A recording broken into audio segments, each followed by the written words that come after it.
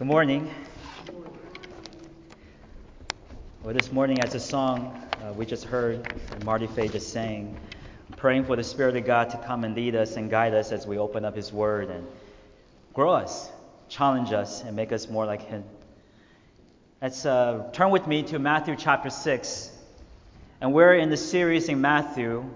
It's been exciting for us because we have been studying about our Lord Jesus Christ. There's nothing more exciting than studying about our Lord and what He has done in this world and when He was here.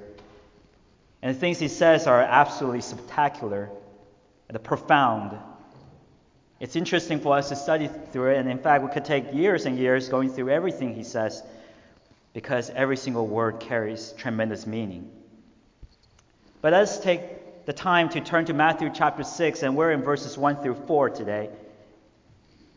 And the title of the sermon was The Secret Service. It's about hypocrisy. But let's read this passage together and gather our minds around what Jesus is saying. Verse 1.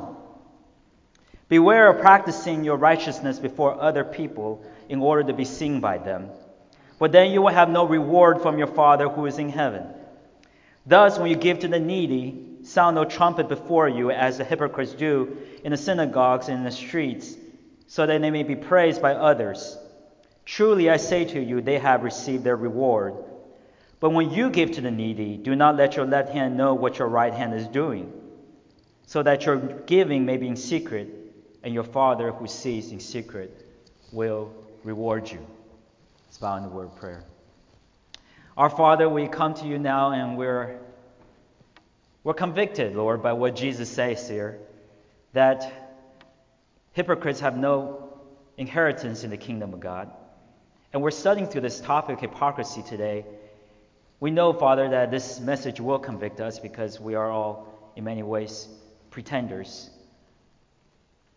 But Father, would you change us and grow us and make us more like your Son? Help us to understand that there is no shame because Jesus Christ has indeed taken away our shame. We don't have to be embarrassed. We can admit that we're sinners before you and receive salvation. We pray, Father, that we walk away with grace today, to know that we have forgiveness in Christ, to know that we're loved. We thank you, Lord, in Jesus' name. Amen. In this world, we spend a lot of time making ourselves look good. We do. For me, I saw the rise of social media in my lifetime. I saw the rise of Xanga. If you've ever heard about Xanga, happened in the 1990s. Then there's MySpace. Then there's Friendsters. They all kind of came and go. Finally, Facebook came along.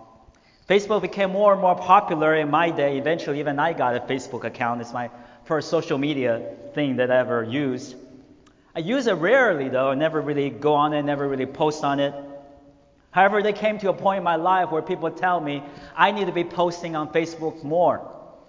And you might be surprised when that time came. That time actually came for me when I became a pastor of a church plant. You ask how? Well, starting a church plant is much like starting a new business in a sense. It's expected that people would know more about you and more about your church plant and what is happening because as a small church, you're seeking to gather social media influence about your church plan. Maybe people will come when they see the things that you do, whether it be your VBS, your community groups, your Bible studies. You put pictures of nice people on your social media and people are smiling and people are more welcome to come. But I found out that social media actually presents to the evil side for pastors and for churches, in the sense that on social media we present ourselves to be much better than who we truly are. We present ourselves to be greater than we are. Amazing things happen, but things aren't really that great here in the church.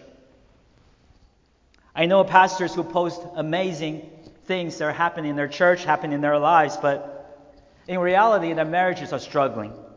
In reality, they're struggling leading their family. In reality, they're struggling in their own personal holiness. Now, when everybody believes the lie that you're presenting on social media and every other kind of platform, whether you tell people who you are, and people expect you to be that kind of person, it becomes hard for a spiritual leader, for anybody, to come on and say, you know what, I'm not what you think I am. It becomes hard to come on and say, no, I failed in my holiness. It becomes hard to fail people because everyone expects you to keep the show going. Everyone expects you to be who you said you are. In fact, you believe that you should continue to say that because the ministry must go on. People must be served. So you put on a show. However, you find your breaking point at one point or the other.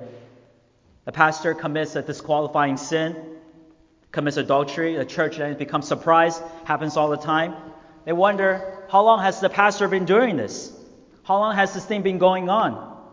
But the reality is that this person has been walking away from the Lord for a very, very long time. He's been pretending. The pressure to keep the lie going started when he had to keep up external experience that does not match what he truly is on the inside. The scripture calls the sin of hypocrisy. Hypocrisy kills us. Hypocrisy exists when we present ourselves to be someone who we are not. You might be a hypocrite today if you tell the people that you're with at First Baptist Church of Hollywood is your church, but you rarely come. You might be a hypocrite. You might be a hypocrite today when you tell everybody that your life is going well and everything is going good, while in reality your marriage is falling apart, in reality your relationship with your family breaking. You might be a hypocrite today if you post beautiful pictures of yourself opening up your Bibles in your coffee shop with a nice coffee, take a picture of it and post on Instagram. You're doing a great personal Bible study and never liked it, put likes on your Instagram profile, while in reality you never do any personal devotion. You don't regularly do personal devotion. The danger of hypocrisy lies in the fact that not only do we lie to ourselves, we lie to others, and then the fact that we lie to others, we begin to lie to ourselves and we believe the lie as well. We think that we're good with God, but God sees through it. He knows that we're not that good. In fact, we're the opposite of what we present ourselves to be. God sees our life, He sees our pretense, He sees our life of sin, and He absolutely hates it. In reality, each one of us, we're all sinners before God in our hearts. We're all rotten to the core. And God in His holiness and His justice will judge all sinners, including the sin of us pretending to be someone who we're not. However, God today is going to give you a reason why you don't have to pretend anymore. You don't have to pretend anymore because He loves you as you are. And that is what the gospel message really is. Jesus came and says, you know what? I will die for your sins. I will pay for every single penalty of your sin and give you my righteousness if you will just admit that you're a sinner. If you admit that you're rotten to the core, if you admit that you're not that great and you need a Savior, I will save you. He did so in this way. He came and He died on the cross. While He was dying on the cross, He was paying for the penalty of our sins. He lived a perfect life in which He never sinned in His life. And while on the cross, He gave that perfect life to us as if we lived that perfect life. He's giving us the path of salvation in which we don't have to live the life anymore. We don't have to live the life in which we're saints. No, we get to admit that we're sinners. We get to admit that we're not that great, but we're saved by grace. We get to live unhypocritically, that we're sinners saved by grace. From the grace of God which God gives to us, we then live for Him. Because the Holy Spirit who is in our heart changes our hearts to love God. So we do love God. We do live for Him. Imperfectly though, but we give it all. We give all who we are for Him alone. So in this passage in Matthew chapter 6, verse 1 through 4, we're going to find that God is calling us to live for Him and Him alone. Outside this church, outside of the gospel, the world which we live in is full of lies. It's full of lies. It's telling us to lie, to present yourself as someone who you're not, to present yourself as someone who is better than who you are, to fake it until you make it, so it says. But in reality, our lives do not match. Our externals do not match who we are on the inside. And whenever that happens, it kills us. It kills us to keep up the lie. Hypocrisy kills us. Living up to false expectations kills us. Today, however, if we embrace who we truly are, that we are sinners, that we need Jesus to save us, then we don't have to pretend anymore. Don't have to pretend anymore. We're saved by grace. We're saved by Jesus Christ, who lived out a perfect life and gave his perfect life to us. You see, the Holy Spirit changes us and grows us as we're born again in Christ. We do have a love for God because the Spirit of God puts that love within us. So today we give it all, unhypocritically, imperfectly though, to live for God. But in this passage, in Matthew chapter 6, verse 1 through 4, we're going to see that God looks at our heart. He's wondering, are you giving it all to live for Him? Are you giving it all? He wants us to give it all for Him and Him alone. But in order to do so, we must first see a life of a hypocrite. Jesus is going to teach us what not to do. He's going to teach us the life of one who's faking it. And first, we're going to see a hypocrite is one who serves and who gives to receive praises from others. A hypocrite is the one who serves and gives in order to receive praise and honor from other people. Let's read here in verse 1 through 2. Verse 1 in chapter 6, it says, "Beware of practicing your righteousness before other people in order to be seen by them, for then you will have no reward from your Father who is in heaven. Thus, when you give to the needy, sound no trumpet before you, as the hypocrites do, in the synagogues and in the streets, that they may be praised by others. Truly, I say to you, they have received their reward."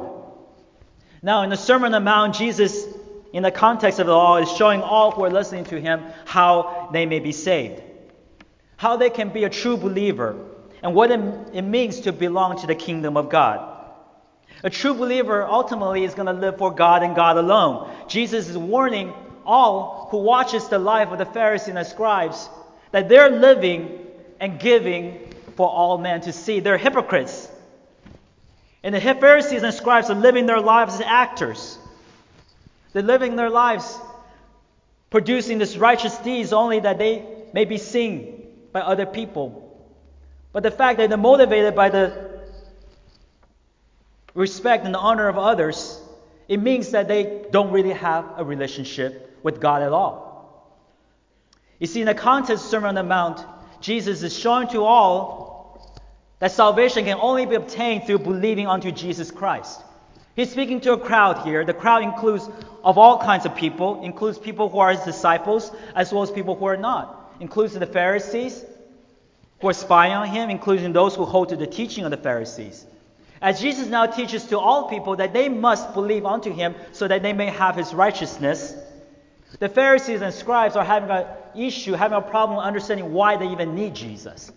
They thought they were righteous already. They thought they're good enough already. They thought that by their own righteous deeds, which is produced through their own rabbinic traditions and their own oral traditions, their own do's and don'ts, by doing these things, they're righteous. But the rabbinic traditions only produce righteous life externally. They don't govern the inside of your heart. They thought the inside doesn't matter. If they're plenty good on the outside, they should be accepted into heaven. They thought they were good. They're good before God. Even though the Pharisees thought they were good on the outside, the reality is that they were rotten on the inside. So therefore, Jesus went to tell them that. He went straight for the jugular and told them who they truly are on the inside. You see, the law of God does not just govern who you are on the outside. It also governs who you are on the inside. And the Pharisees have completely missed the point of the law of God. So what the Pharisees taught in chapter 5, we saw is this. They taught that murder is a sin if you murder someone externally. Physically murder someone, that is. Jesus says, hey, if you ever were angry with your brother unrighteously, you have committed murder in your heart. The Pharisees taught that adultery is when you sleep with someone outside your marriage. You break a marriage vow. Jesus taught if you have looked at someone with lustful eyes, you have committed adultery in the heart. The Pharisees taught you only have to love those who you prefer, those who are your friends. Jesus says if you fail to love everyone, including your enemies, you failed in loving as God calls you to love. You sinned. Jesus commands perfection according to Matthew chapter 5, verse 48. It says, "You must be perfect as your heavenly Father is perfect." That is God's law, both inside and outside. Now, given that none of us are that, none of us really in our own lives by ourselves are righteous as God is righteous, the reality it presents to us is that we must trust and believe unto Jesus because He is the only one who lived out that righteousness, and through Him we're perfect as God is perfect. This is the way of salvation. The way of salvation is not to pretend that you're righteous on the outside, as the hypocrites do, because none of us are any good on the inside. We all know we have sin in our hearts. If we dive deep into the recesses of our souls, we know that we're sinners. Jesus here is teaching us that if you want salvation, embrace.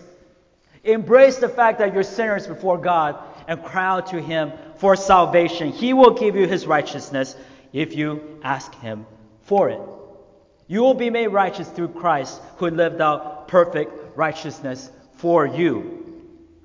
So to show to all that trusting and believing in Jesus is the only way for salvation, Jesus begins to reveal the hypocrisy of the Pharisees here in verse 1 of chapter 6. He says this. He says, "Beware of practicing your righteousness before other people in order to be seen by them." In the days of Jesus, that's what the Pharisees were doing. They were practicing outside righteous deeds in order to be seen by other people. We see what they were doing here in verse 1, really through verse 18, if you're going to go through this passage in the Sermon on the Mount. The three things they were doing to be righteous in front of others. They were giving to be seen, they were praying to be seen, and thirdly, they were fasting to be seen. They were doing it for one reason alone, which Jesus says, to be seen by others. That's what motivates them, to be seen. The word seen comes from the Greek word theomai, which is the word we get the word theater from. It's the word theater. These people are actors. Jesus calls them hypocrites. Hypocrite, if you know what the Greek word hypocrites is, really means to be stage actors. Those two words come together. You're theaters. You're a stage actor on a theater platform. You're acting for all to see. You're putting on righteous deeds for all to see. You're seeking for applauses from those who you are performing to. That's what Jesus is saying. That's what Jesus is saying what the Pharisees are doing. Jesus is making one point clear here. The Pharisees and the scribes and the religious elites, they're living their lives as actors for all to see, doing these righteous deeds in order to receive applauses from other people. They were living a highly religious environment in ancient Judaism. If they live out righteousness, there's a lot of benefits to them. They can rise up in social status, they can be respected, they can perhaps even get more money from respect and honor. But they're only doing it to be seen.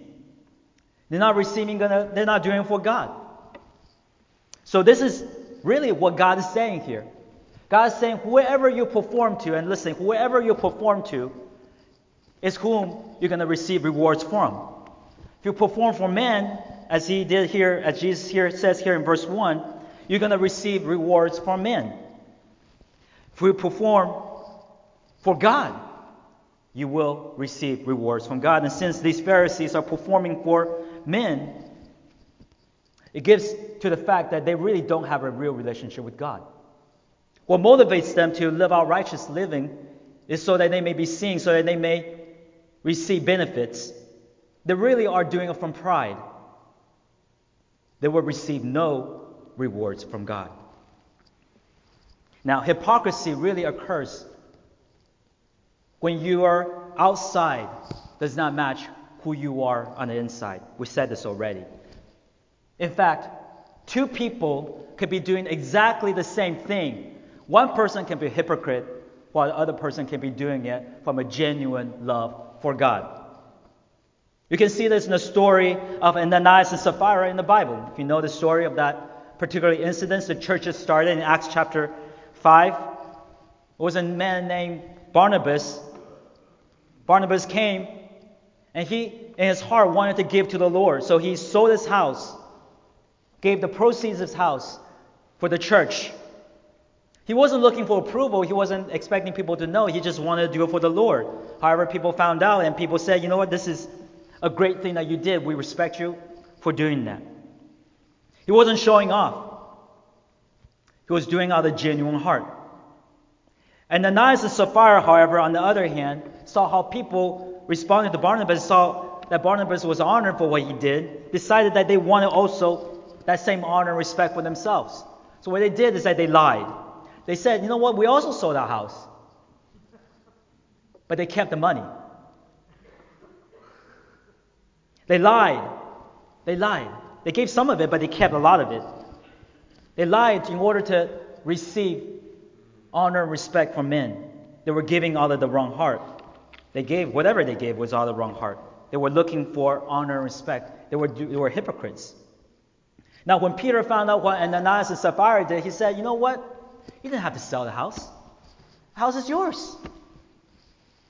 Before you sold it, it's not yours. But now that you sold it, you lied to gain respect and honor, to purchase it with money, you shall certainly be judged for your sin. They were judged and were instantly killed by God at that moment. See, the story cautions us not to be hypocrites within the church of God. We stand in danger of being hypocrites whenever we present ourselves to be someone who we're not, whether in our giving or in our serving. You may give and say, you know what, I did it. But you never mention the person who helped you. You're a hypocrite. Other people helped you to become successful. You're a hypocrite. Whenever you embellish your story in which you're the hero of your story, a hero of the ministry that you did instead of God, you're a hypocrite. Hypocrisy is hated by God because in hypocrisy we're self-righteous. We're self-righteous when we're hypocrite.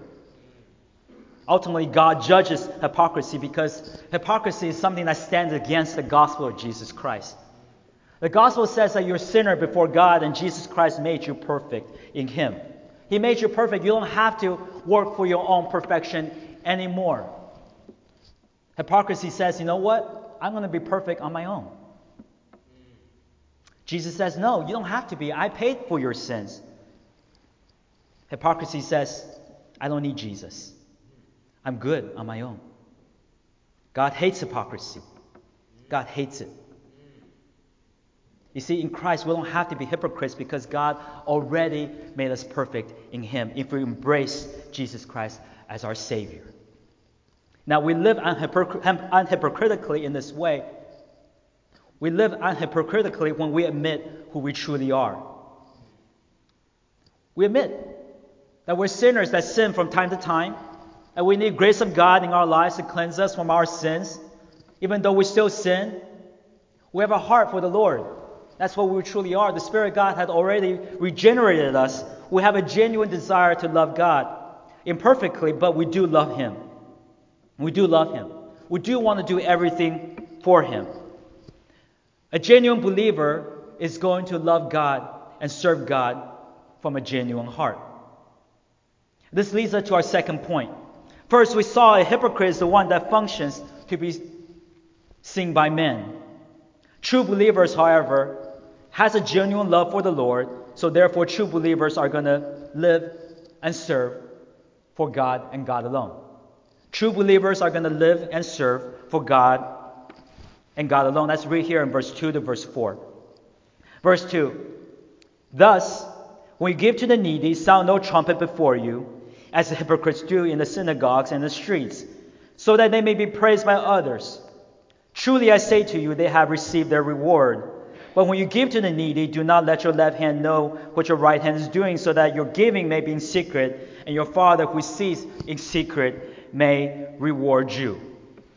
So now as Jesus speaks against the hypocritical lives of the Pharisees, he's now going to give an example of what the Pharisees and the scribes actually did in living hypocritically. Living hypocritically in the sense that whenever they gave financially, they're giving to be seen by other people. And by showing the life of the hypocrites, Jesus is also declaring to all that those who love God are not going to do this. Those who love God are going to serve God and give for the purpose of pleasing God and God alone.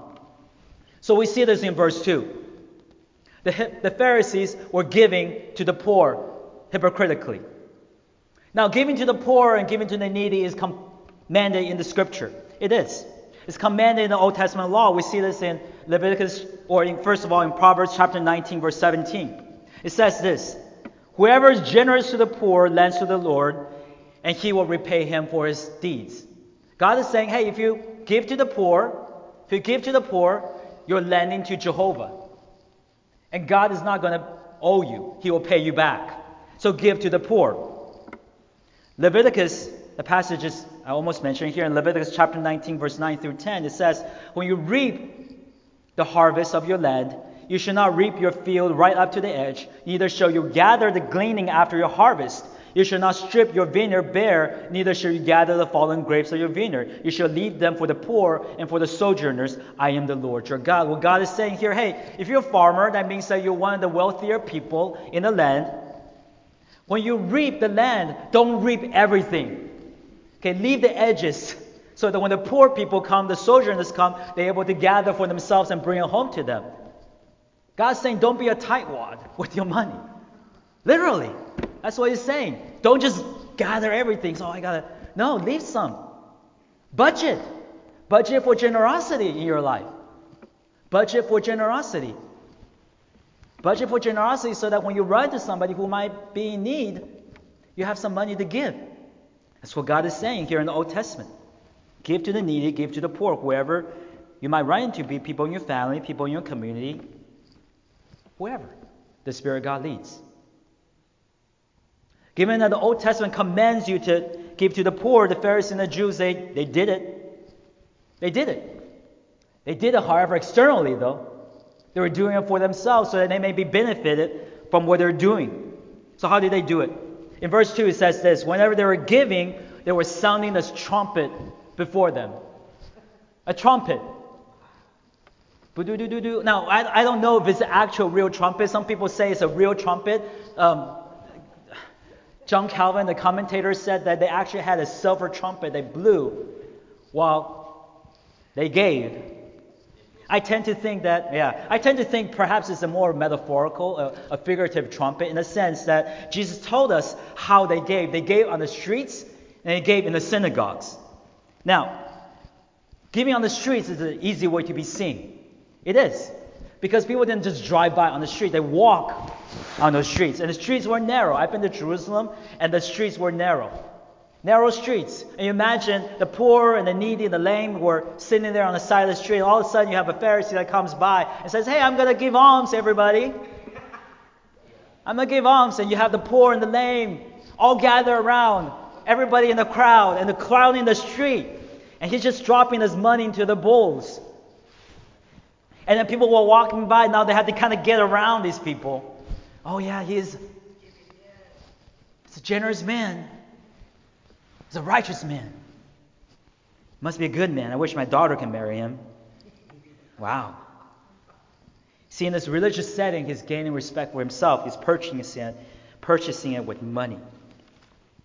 Another way to give is through the synagogues. Now, you can get to be known in that way too. What do?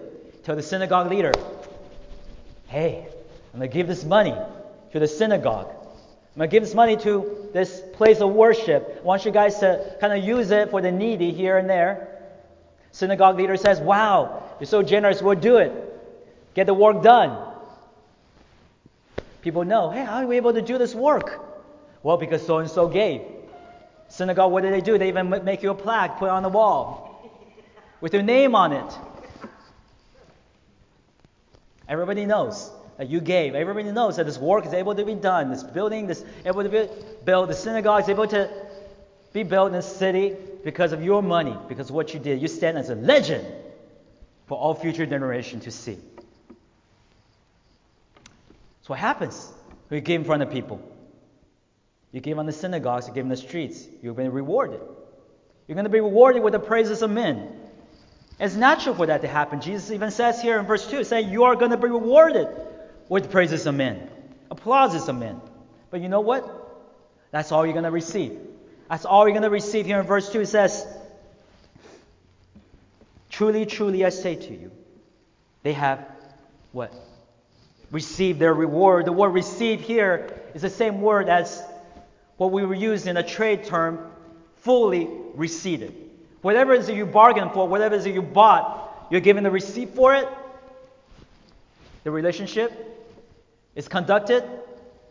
Now you go on your separate ways. It's done. Jesus here is saying that if you ever do it for the applauses of men, that's all you're going to get. You can get nothing else. You get no rewards from God. No rewards from anyone else after this. No more. That's all you get. Is it worth it? No. Because those who trust in Jesus Christ are going to give and serve differently. What are they going to do? We see here in verse 3 and 4. They say they're going to give and serve what? Secretly. Secretly. Amen. They give and serve secretly in the sense that even their left hand does not know what the right hand is doing. The right hand gives, the left hand doesn't know. The left hand gives, the right hand doesn't know. Now, if your right hand doesn't know what their left hand is doing, then it's very natural for you to assume that nobody else should know either, right? It's really, really hard to clap with one hand. Have you tried?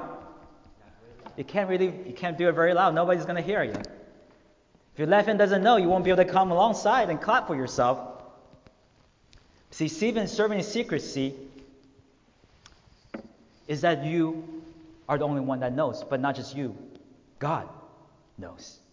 See, there really is no virtue in itself by being secret. Secret is not a virtue. The virtue is the fact that God sees what you do, and you only care about what God sees. God alone is able to motivate you. When God alone is able to motivate you, you're demonstrating to all that God is the most important person in your life. See, by demonstrating that, you're demonstrating that you're a true believer. A true believer treasures his or her relationship above any other earthly relationship in this world. And that relationship, the relationship with God that is what motivates him or her. Serving in secrecy, when you have this characteristic in your life, gives evidence to the fact that you have a genuine relationship with God. God, on the other hand, when he sees you serve in secret and giving in secret, he's going to reward you. And somebody asks, what kind of reward is God going to give to me? Well, all I can say is that Jesus didn't specify here, but God can bless you in both physical ways here in this world and as well as spiritual ways in the life to come. He can bless you in many, many ways. However way that God chooses to bless, I believe the greatest reward for us as believers is the fact that God notices us. It is. God's pleased with us. God says, job well done. Though no one else sees, I see. We're pleased with the fact that God notices us because we're satisfying him. Our love for God overshadows any other earthly blessings in this world. We just want Jesus. We just want him. He is our greatest reward. Now, ultimately, as human beings, I want to say this. You're going to be living for approval. You're going to be living for approval because you are created for approval. No matter how much you lie to yourself, I don't care what people think of me. No, you do. You're going to care for somebody to think of you. You either care for God or you care for other people. I want to show you this. I remember one time in my own life, in a previous career that I worked in, I was sitting in the break room. A bunch of guys having lunch together, and when guys get together, they want to look tough to each other, Look tough, they're just talking, just saying things. One guy particularly came and just said, you know what, I don't care about what nobody thinks of me. I'm not governed by what other people think. I'm my own person. You guys aren't my friends. You're just my acquaintances, people I work with. I don't care what you guys think either. You're trying to look tough. I am governed by what other people think of me. In reality, this person cares. Every time I hear someone who says they don't care, I know they care because they try so hard to prove the fact that they don't care to other people. They just want other people to know they don't care. They care because they want other people to know. As years go on, I saw the same thing with this friend of mine. You see, he was never promoted from his job. He was not promoted. He was not given a raise. So year after year, he complained about what? Oh, they didn't assess me right. They didn't give me the right reviews. They didn't see all the work which I do. I thought you didn't care. You care. You care. Well, he didn't care what happened after he wasn't promoted. He got what? Got bitter. Got more and more bitter. That's why when people say, I don't care, they're the most bitter people in the world. They care. They care so much that when people didn't think of them as they want them to think of, they got bitter. And it's fine to give the finger and say, I don't care. No, they care. They care. They care very much. You see, everyone is a people pleaser unless you're seeking to please God. We may lie to ourselves, but we're all creatures that are created to live by approval. Now, it's an awful, difficult thing to live by the approval of men. It is. We should never, ever have to live by the approval of men. But the only person that can free us from having to live by the approval of men is who? Is Jesus. It's God. He frees us in this way. He says, I love you. I love you, so therefore you don't need other people's approval anymore because I have already approved you. I have already approved you. I've already died for you on the cross for your sins. I've already given you my righteousness. I already made you pure and perfect before God. I already restored your relationship to the Father. You're approved. That's what Ephesians chapter 1 verse 6 says. We're accepted in the beloved. We have our true identity in Christ. We don't need to have other people give us our identity. We don't have to be like, oh, you're a great musician. You're a great singer. You're a great worker. You're a great whatever. No, we have one identity. We have our true identity, an identity that is stable. We don't ever have to be shaken from it. We're children of God. We have eternal life. And that's never going to be taken away from us. You see, only in this way we can live free. Only in this way we can live free. Only in this way we can live away or free from the approval of men. God already promised to guide us, already promised to take care of us, already promised to lead us in our lives. We don't need much more than that. We don't. We're not going to be bitter when other people don't give what we want them to give to us or say of us. We have God. God's going to take care of us. We serve only one master, which is for Christ. And while we're serving Jesus, it would be impossible for us to live for the approval of other people. Only Christians know what this feels like. Only Christians, those who have a relationship with the Lord, can live in such a way that we don't live for the approval of other people. For this reason, whether you're serving, working at your secular job, if you live with the approval of God, you don't have to be bitter or neglected or feeling like you're mistreated when other people don't notice you. You know that God notices you. You know that God sees you. So you're satisfied in Him and Him alone. You have a mature heart in how you see yourself. You have a mature perspective of yourself. And that is what Paul says in Romans chapter 12, verse 3. It says, For by the grace given to me, I say to everyone among you, not to think of himself more highly than he ought to think, but to think with sober judgment, each according to the measure of faith that God has assigned. What he's saying here is that you begin to see yourself as God sees you. Living with maturity means that you know who you are and you know exactly what God requires you to do. And you do exactly that. As long as you complete what God requires of you, as long as you know that you've done it to the best of your ability, as long as you know that you're continually seeking to grow, what other people think of you isn't going to make you overly depressed or sad or influence you in the heart in such a way as if you're going to be all depressed by it or shocked, because you're satisfied in the Lord. You know you've done it to the best of your ability. You know that you lived up to God's expectations. So you can live joyfully, satisfied, content with your service, with your work. Ultimately, in Christ, that's how we work as well. We're serving the Lord. Now, when we serve the Lord, whenever our works are seen, what do? Other people come to us and say, hey, you did a great job. Thank you for serving in this way. You know, you're serving music or potlucks or children's ministry, and people say, hey, thank you. What do? You say, yeah, thanks for, I thank you for appreciating me. You say, thank you for being here. I love serving the Lord. I pray that God receive all the glory. You just give the glory to God. Just respond with that. Give God the glory. Now, on the opposite end, when someone comes to you and critique you and say, hey, I think you can do better, Do you get bitter? No, you don't get bitter. You say, yeah, you're right. I can continue to grow. I'm listening. I'm praying. Help me. I'll do it for God and God alone. You respond in humility. That's what it means to do it for the Lord, for God's eyes to see. See, living for God's approval means that our motivation, what drives us, is God and God alone. What God thinks of us and not what other people think of us. We live in the body of Christ here in the same way. And this is drastically different than what happens outside in this world. The world outside, whether it be music, entertainment, different kind of things, your work, it's all about pleasing men.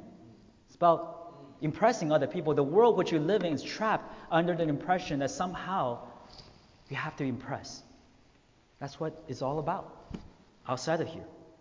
However, believers here in the church, we don't live in that way. We don't. We live for God and God alone. And when unbelievers come here to our church, it is a refreshing aroma to them. When they see they don't have to impress nobody here, there's no need to seek approval here.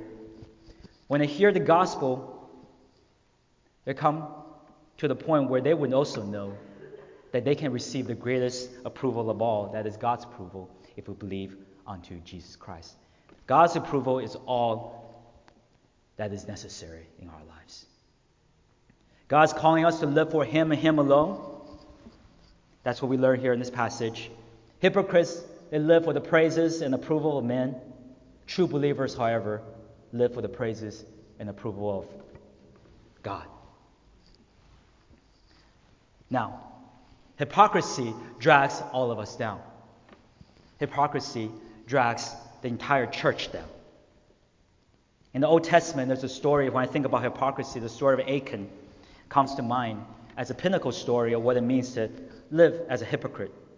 You see, while the Israelites were commanded to conquer the land of Israel, they were commanded in this particular battle to not to take any spoils from the battle. Don't take any gold, don't take any silver, don't take anything. You're not allowed. Keep your heart pure before the Lord. However, this man, Achan, he took something. He took gold, took silver, he took a beautiful Babylonian garment for himself, thinking that no one's going to know. No one's going to know. I deserve something for all my effort. That's what he thought.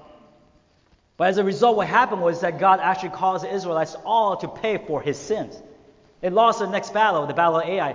People were killed in the battle, all because one man had a secret sin in his life. The principle still lays true for us today. We might think the growth of our church here today is going to be dynamic preaching, really good programs. People will come who have impressive social media presence. People will come who have awesome children's ministry. No. The growth of this church comes from one thing and one thing only. That is what each one of us does in secret. That's it.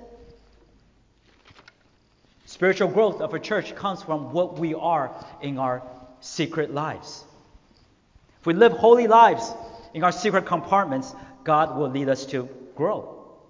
Now, if we are not, especially if our leaders are not, if we hold on to any sin in our lives, in our private lives, then we stand as an obstacle to God blessing this church. That's the reality. If our secret life matches the gospel which we proclaim, which is that we're living for Him, not that we don't sin, we do sin because the gospel says you're a sinner. We still sin from time to time. We're not sinless, but we're repenting of our sins. We're giving it all to God out of genuine love for Him. And I believe that God's going to reward our church with the flourishing of this church. That's the greatest reward. You see, we're fighting to influence our city with the gospel. We're fighting for changed lives. We're fighting for people to come to know Jesus. We are. If we win the spiritual battle which God calls us to fight here, that means that we must have our lives be holy before Him in its secret compartments. Do you want to see people saved? Do you want to see lives changed? Do you? If you do, and that is what we should all desire for our church, because that is the most rewarding thing that we can have here in our church, to see people saved, to see lives change, to see people come to Christ. We want to experience that here in our church. If we want to do it, then it is worth our every sweat, every blood, every effort to fight for what? Personal holiness. To fight for personal holiness. May our deep and rich relationship with Jesus in our private lives reflect itself in our church and how God mightily uses us for His glory here in First Baptist Church of Hollywood. Let's pray. Our Father, we take this passage seriously, and we know that hypocrisy is a sin that many of us may struggle with. But Father, may we admit that we're sinners. We don't have to be perfect. It's not what we're called to. We're not people who pretend. None of us really are. But may we embrace Jesus Christ and have Him be our Savior today. May we trust in Him. May we repent of our sins and say, here's my heart, God. Make it the way you want it to be. I want you more than anything else. Lord, form us, change us, grow us. When we live in such a way that we have a genuine heart for you, Lord, may we grow as a church as a result of our genuine love, Lord. In Jesus' name we pray. Amen.